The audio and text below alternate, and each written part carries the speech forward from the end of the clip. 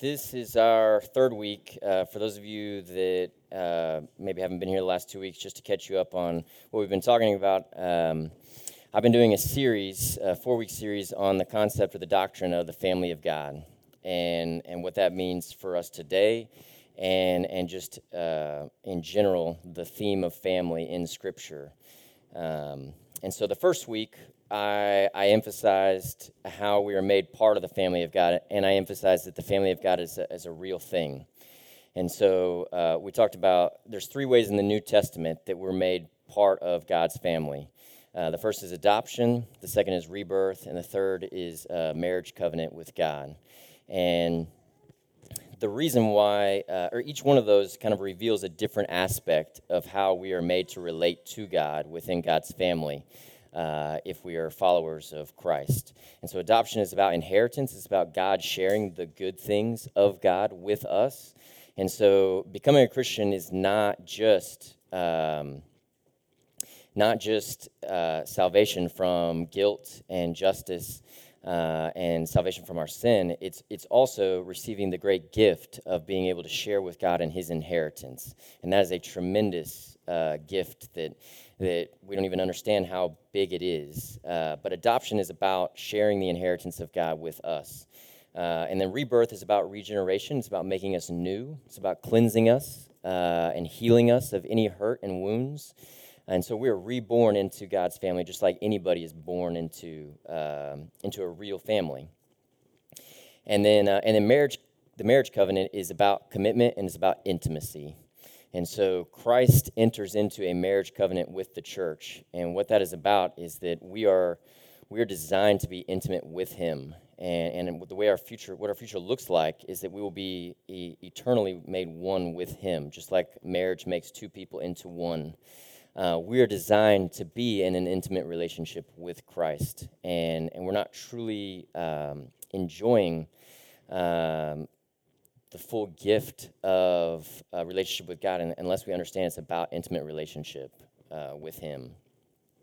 And then last week, I focused on this relational aspect, that the gospel is relational and that we won't interpret the Bible correctly or fully unless we understand it in the context of relationship. And so the commands of God and the things that God did, the things that He expects from us, are from the perspective of a God with great love for us that is calling us into relationship with Him. And so if I expect certain things from a friend of mine or somebody that I love very dearly, it's not selfish in the context of a loving relationship, because a loving relationship always involves both sides, both persons, doing things and giving up things for the good of the relationship.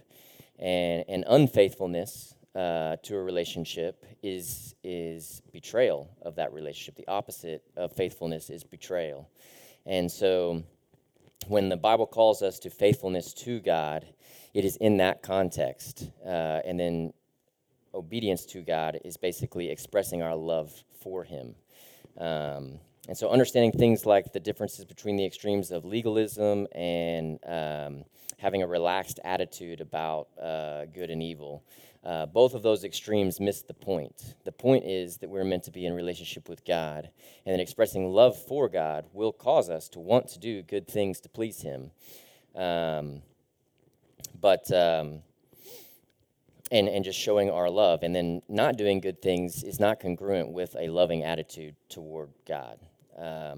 But the purpose is the relationship. The purpose is not to try to earn or merit God's love through our actions. In the same way that if I do a lot of nice things to you, but I'm not actually looking for love and I'm not actually loving you, it's not a real relationship. It's deeper than that.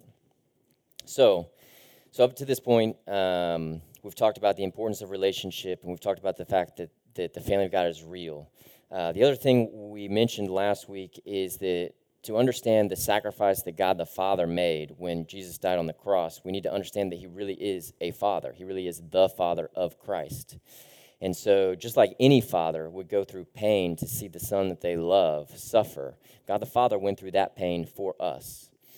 And so what we have is a beautiful picture of God's love for the world, for us, and then our response to that, needs to take that into account and understand that.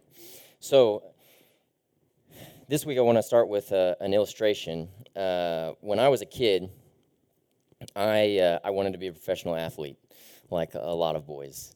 Looking at me now, you can see why it didn't happen.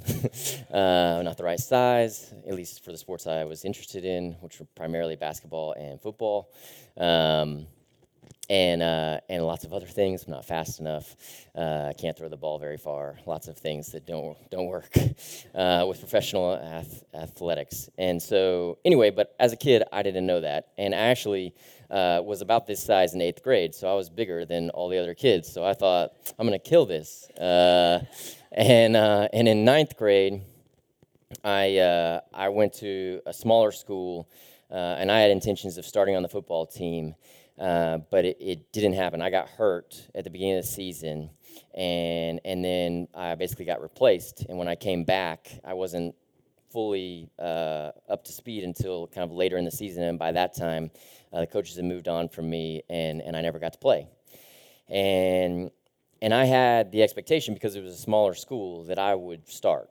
And I had a plan for my life, a trajectory that involved a lot of accolades and fame and fortune that didn't fit with me not getting to play.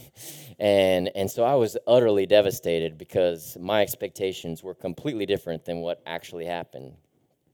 But at the same time, I ended up moving schools. I didn't have as big of an attachment to that school because I wasn't going to play, and I decided to go to a school closer to home. And through that, I met a lot of people that I'm still good friends with today. And I now see, looking back, that even as devastated and as distraught as I was as a 9th grader, as distraught as a 9th grader can be, it actually was really good for me. I saw a friend of mine 2 weeks ago that I met the second semester of 9th grade because I didn't make it in football. And we're still good friends today, and it's been a tremendous blessing on my life. And if I had understood that and just trusted that things were not, that I didn't have all the information, I didn't understand everything that was going on, that something that seemed bad might actually be better for me in the long run, I would not have suffered nearly as much as I did during my 9th grade year. And so today what I want to talk about is I want to focus in on the relationship of Christ to us, and specifically I want to talk about his suffering on the cross and his resurrection and the experience of what that was like for everybody that watched it happen. So to kind of build up to the moment of the cross, I want to kind of give us some context of what the followers of Jesus understood before the crucifixion happened. They mostly were Jews. They knew the Old Testament. They knew the prophecies about a Messiah coming. And they saw that in Christ, many of the prophecies of the Old Testament were being fulfilled, so much so that many started to believe that he is the Messiah. They also, some of the inner circle, some of those closest to him, also realized that even though some of the thinking in Jewish culture was just that the Messiah was some kind of great leader, they started to realize that the Messiah is more than that he actually is the Son of God. And we know that there's at least 3 of them that specifically stated to him when he asked, "Who am I?" that he was the Son of God, or is the Son of God. And so they understood those 2 things really well. And then they heard him say that he was going to die. But they didn't understand that exactly. They had expectations from their understanding of the Old Testament that the Messiah was going to deliver his people, God's people. And they took that to mean here on earth, that God was going to deliver his people, and that basically Israel, the nation that was seen by them as God's only people, were going to be restored to greatness here. And they were expecting that to happen fairly soon because they could see that the Messiah was here right in front of them. But they also, seeing that he was God, he also started to become, their leader and their hero in many ways. He did miracles. He did many supernatural things. He was untouchable. He would enter into debates with the leading religious leaders of the day, and he always won. And there were people constantly trying to kill him and hurt him, but he always seemed to be able to get away without a scratch. He seemed in complete control, in complete confidence, and I'm sure for them that was very comforting. We're following a leader, and he's in control. He's nobody can touch him. Nobody can impact him. He's in charge. Then, leading up to the crucifixion, they have dinner with him at Passover, and then that night they go to the Mount of Olives, and Jesus goes to pray, and Jesus is clearly shaken, and he's suffering already because of anxiety about what's about to happen. And for them, this starts the period of confusion, because up until that point, Jesus was untouchable, and all of a sudden, there is this expression of suffering. And that doesn't make sense when they're thinking of the infinite, all-powerful, all-knowing God.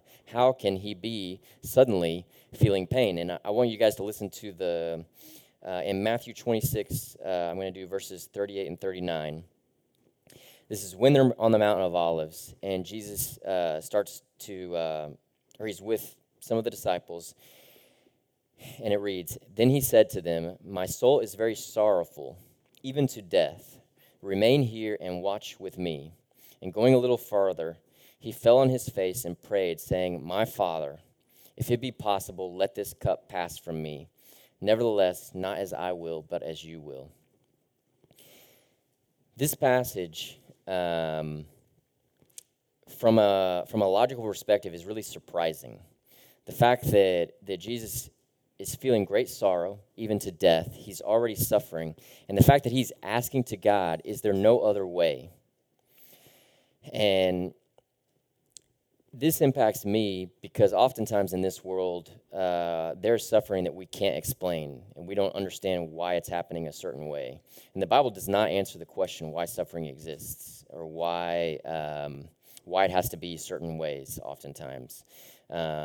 But what we do know is that we have a God and we have a brother in Christ that suffered with us and also had to undergo suffering that was part of something he had to go through, that there's not an expressed reason exactly why it had to happen the way that it did. It just did have to happen that way. But taking it a little further, so the disciples see this happen, but when the crucifixion happened, it was more than just him dying.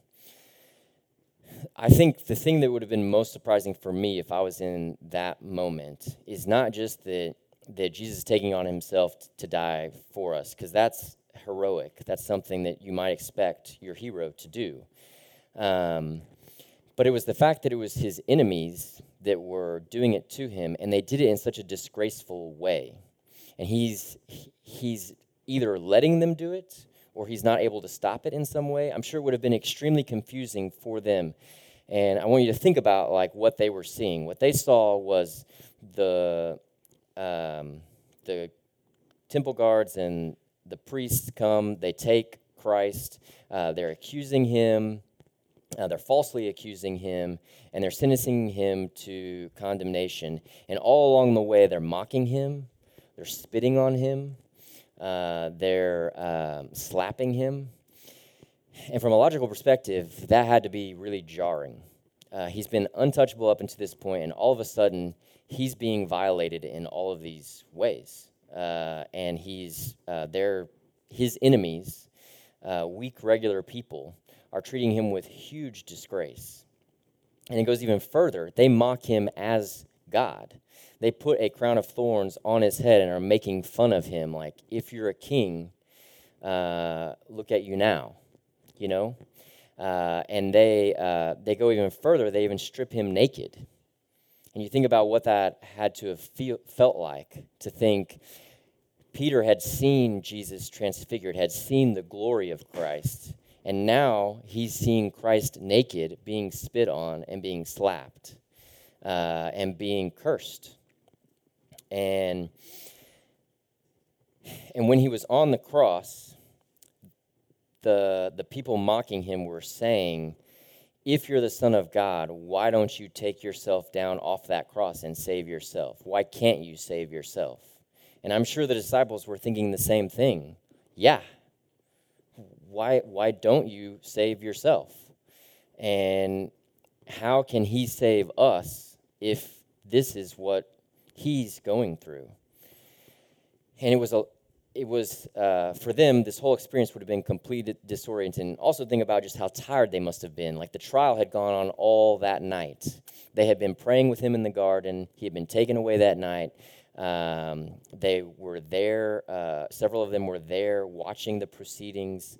Then they're there with him that whole day as he's being mutilated and humiliated and killed. And in all of this, Jesus never wavers in what he's doing. So on the one hand, none of it makes sense. But on the other hand, he's either completely crazy or like he's got some plan. And for some reason, all of this makes sense or it has a purpose. But it would not have made sense to them, considering the holiness and the greatness of God, that he would come down from heaven in order to go through this. And the other thing that's interesting is Jesus doesn't cry out in any of this until he's on the cross. It's when he's on the cross that he says, my God, why hast thou forsaken me? This is the moment that it appears to be the most excruciating, whatever he's going through. But from a physical pain standpoint, there were many other moments along the way that would have been normal moments to cry out. When he was nailed, when he was whipped, anytime he was hit, these would be moments that the physical pain would have been most acute. But there was something that happened on the cross that was much worse than all that stuff in the physical world that they could see. And we know from a theological perspective that he took on the full guilt and full pain of the world, the sin of the world, all of the wrath of God for all the justice that needs to be done. Eye for eye and tooth for tooth is the actual law. So in order for that not to occur to all of us, for all of our sin, it had to be done justly on Christ. And so all that pain went on him in that moment. And that's the price that he was paying in that moment. But they would not have understood all of that. And so at this point, then after that, it's quiet. Like Christ dies, they bury him, and then nothing's happening for 3 days. And so I imagine they would have been in complete shock. I imagine it would have been really difficult to sleep, even though I'm sure they were extremely exhausted. And it's at this point that we come to the resurrection. And so our passage today is John chapter 20. I'm going to read verses 11 through 17. In the context of this passage, John is showing several different vignettes of little stories of people's experiences, both at the cross and after the cross. And all of them demonstrate the same theme. And the theme is that none of them saw this coming. All of the followers of Christ had no idea that any of these things were going to happen. They were expecting something very different.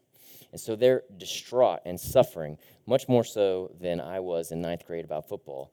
They were suffering, in a more cosmic, cataclysmic level of like their hopes and dreams, everything that they thought was going to happen was happening in a very different way and was very much dashing their hopes. And so we come to this moment, and this is the context of Mary Magdalene going to the tomb. And we don't know a lot about Mary Magdalene. Most of the information we get from her is around the crucifixion. But we do think that she was a leader among the women. She's always listed with other women, but her name is mentioned, and her name is always mentioned first, which is typical of more of a leader type. So she's likely not a weak person. She's likely stronger, and notice that she's there. She's facing what's happening, which is also indicative of somebody that's stronger. Somebody that's not strong would avoid all of this moment, but she's there, and she's come to see Christ. And so this is the context of our passage. So starting in verse 11, it says, "But Mary stood weeping outside the tomb, and as she wept, she stooped to look into the tomb. and she saw two angels in white, sitting where the body of Jesus had lain, one at the head and one at the feet. And they said to her, "Woman, why are you weeping?" And she said to them, "They have taken away my Lord, and I do not know where they have laid him." And having said this, she turned around and saw Jesus standing, but she did not know that it was Jesus. And Jesus said to her, "Woman, why are you weeping? Whom are you seeking?"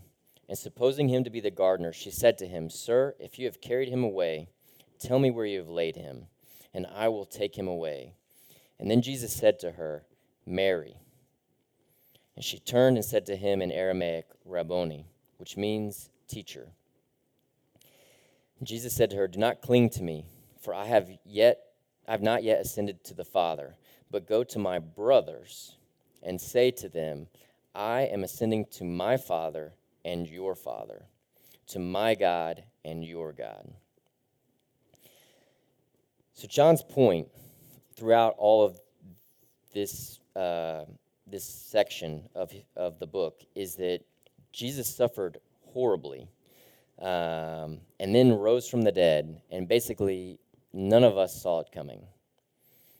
All parts of it, we had no idea that it was coming. And then after that, Jesus specifically appeared to us and oftentimes gave us little things to do, but showed us that he had physically risen from the dead. These are John's two big points. But I want us to notice a couple of other things about this specific passage. So the first is just Mary's affection and her longing for Jesus. Sometimes we feel like God is distant, and God doesn't care, and God's too big to be affectionate and close to us. But Mary knew Jesus firsthand, and that was not her impression of Jesus at all. Although she shows great respect for him, she refers to him multiple times as her Lord, and she calls him her teacher. And those are not terms of endearment or terms of affection. Those are terms of respect. But at the same time, her actions show that she doesn't fear approaching him. She actually clings to him, and she's weeping, missing him, and she just wants to see his body, even though she's distraught and disoriented about what's going on. And so we see the deep affection that she has for him, and yet at the same time deep respect that she has for him. And this is important because she knew him firsthand in ways that we don't get to experience today. But it tells us a lot about who Jesus was in her life. The next thing I want you to pay attention to in this passage, with our theme of family, is just how much Jesus is emphasizing family in this passage. He sends her away to tell his brothers, which are the disciples. That's who she goes and tells. He refers to them as his brothers, and the language that he uses is very strong about him ascending to my Father and your Father. It's not. It's like we were talking about in the first week. It's not purely metaphorical. This is a real thing. We really have God the Father as our Father, and Jesus really is treating us as brothers in a relational sense. It does not mean that we are equal with Jesus, but it does mean in a relational sense that he's letting us have access to him on a brotherly level, and that we have access to God the Father as his children. So takeaways from this passage, and I guess the last thing to notice is Mary's distraught. The disciples are distraught. Everybody's expecting different things that are happening, but what they don't realize is that something much bigger than what they thought was going to happen is actually happening. Something much better than what they were expecting, and something eternal is happening in this moment. And Mary, because she's so upset about what she thinks has happened and what she understands, that she doesn't even notice Jesus when she's looking for him, and he's right in front of her. And so oftentimes, this is the same experience that we go through. We don't understand a lot of things in our life, but that doesn't mean that there isn't some greater purpose that's beyond our awareness that actually is worth all of it, no matter what it is. And for them in this moment, there was a lot of fear and anxiety about what was going on. It was not just that they had seen their friend die. They had seen all of their hope, they thought, had died. But at the same time, actually, the opposite had just occurred. Something that was even bigger than what they were hoping for had actually just happened right in front of them. And in the moment that she should have been rejoicing, she's weeping and suffering because of a misunderstanding and not trusting that God's got it. He's in control. And the next thing to take away from this is just how much God the Son and God the Father suffered for us. The suffering described here is not partial. And it's more than just the physical suffering, although the physical suffering was very real and very obvious to the disciples, so much so that it very much caused them to be in this state of shock that they were in. So I want to read from Isaiah 53. This is part of the prophecy about the coming Messiah. And Isaiah says, "Surely he has borne our griefs and carried our sorrows, yet we esteemed him stricken, smitten by God and afflicted. But he was pierced for our transgressions. He was crushed for our iniquities.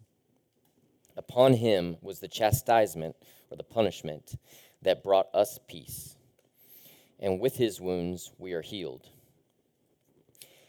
So a couple things to notice about this. It's clearly this is hundreds of years before Christ came, and yet it's referencing very specific things that are foretelling what's going to come. This is part of the prophecies that Christ fulfilled, which is really cool to see that and to confirm that Christ truly is the Messiah. But the language in these verses is not mild. Notice that he was crushed, completely annihilated, destroyed, and it was for our transgressions and for our iniquities. And the punishment that he went through was to bring us peace. And so God is saying that we're not in peace naturally. We're not in peace without this. And so Christ had to suffer, and her suffering was total. It was complete. It was complete destruction of him for us. But that's the only way for peace for us. And so how great is the love of God the Father to crush his Son for us. And how great is the Son's love for us to endure that suffering and to be crushed specifically for us.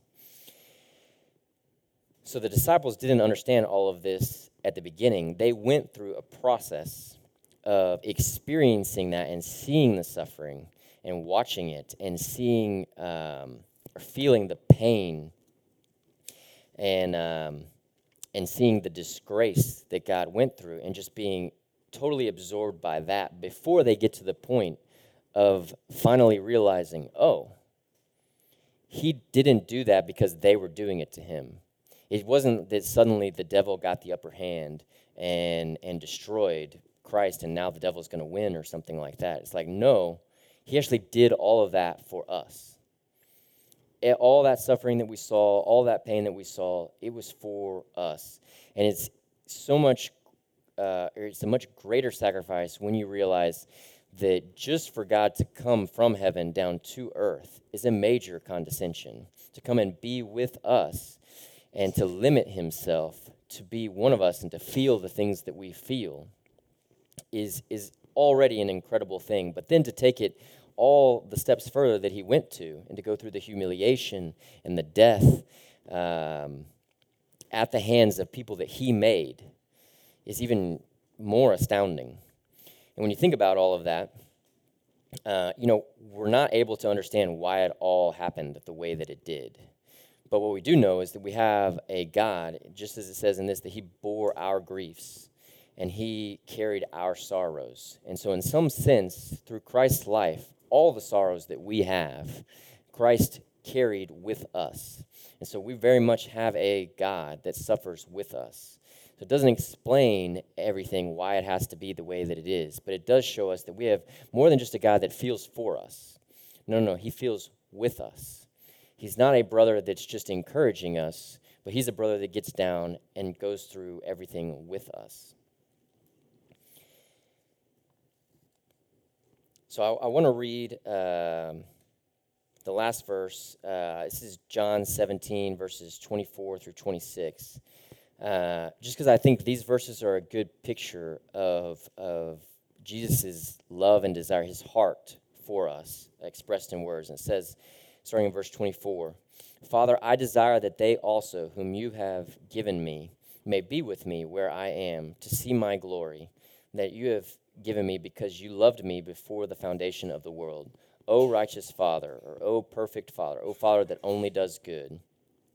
Even though the world does not know you, I know you, and these know you that you have sent me. I made known to them your name, and I will continue to make it known, that the love which you have loved me, with which you have loved me, may be in them and I in them.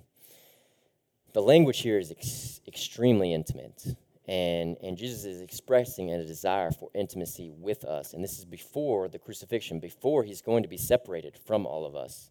But he's going through all of that to cause that to happen, or to allow that to happen, to allow this intimacy. And we see his heart right here is all about being united in intimacy with us and staying united in intimacy with the Father. It's Jesus' only concern. It's his obsession. So thinking about how to take this in, as I've been studying the concept of family, I got turned on to it basically by feeling like I was going through the motions a lot of times at church, and oftentimes feeling distance between me and God and distance between me and other people. And a lot of times for me, I would be going through the motions of just doing things. Just getting work done and doing tasks. And I started to question, why is there so much intimate language in the New Testament? And like I talked about last week, we have to understand our identity in Christ as children of God and as brothers within a family or siblings within a family, to understand the foundation of the intimacy that we should express not only to God, but also to one another. And so, if I were to find out that I have a long-lost sibling, a long-lost sister or brother, there would be a connection because, and this is what we were talking about last week, because from an identity standpoint, we have a shared identity. We're part of the same family. And so even though we don't know anything about each other, because of this shared identity, we have a common bond that's deep, that's strong.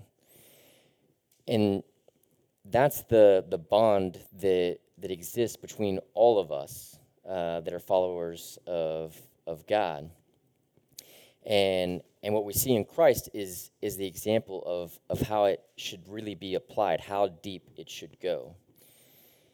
And so this week I want you guys, in thinking about this, to just remember that Christ suffered for you and with you. He bore our sorrows, the sorrows that you have today. In some senses, he also carries or carried. So you don't have a God that doesn't care. You have a God right there with you, going through things with you.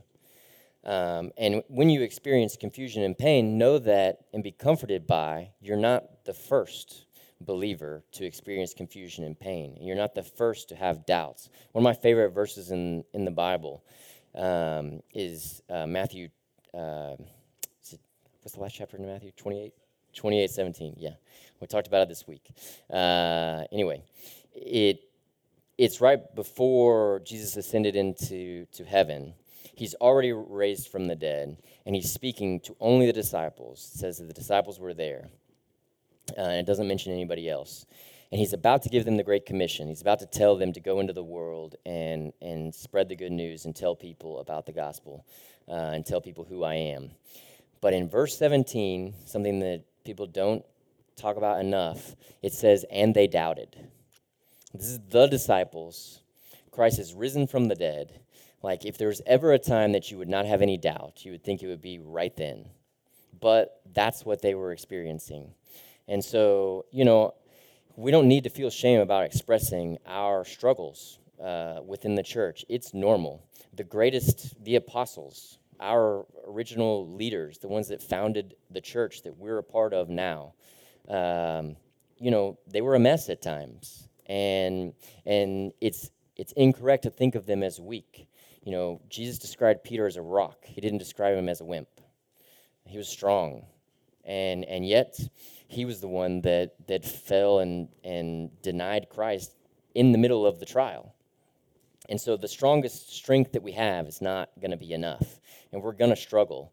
But we have a Christ that suffered with us and suffers for us, and that is the picture. Him as our great brother is the picture of how we need to be among us. We need to suffer and celebrate together. When one of us is hurting, it should hurt all of us. Just like if my sister was hurt, it would hurt me because I love my sister. And if my sister succeeds or does some great accomplishment in some way, I celebrate because she's my sister. The same should be true here among us, about us. There's a connection between us, even if we don't know each other that well, that we should have a desire to know each other because we've got a long time in the future to spend together.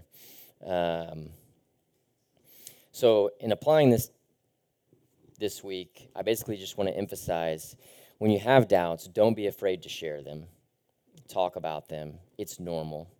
Don't expect yourself to have such great faith that you won't go through those things. You will. And then help each other with those things and with other forms of suffering, whether it be physical pain, whether it be fear about death or about a lost family member. We are called to suffer together, and it's beautiful when it happens the right way. And the story of the apostles does not stop with their doubts. We know from tradition that almost all of them died proclaiming that Jesus was Christ. And that's what Christ does in our lives. It's not about our performance along the way, but it is about where he's taking us. And so also just rest in confidence that God's taking you somewhere. If you put your faith in God, he's got it. He's going to take care of you. And if you're not, don't expect intimacy with God if you're not pursuing him. You can't know how great that is unless you enter into a relationship too. It takes two to have a relationship. So anyway, let's pray.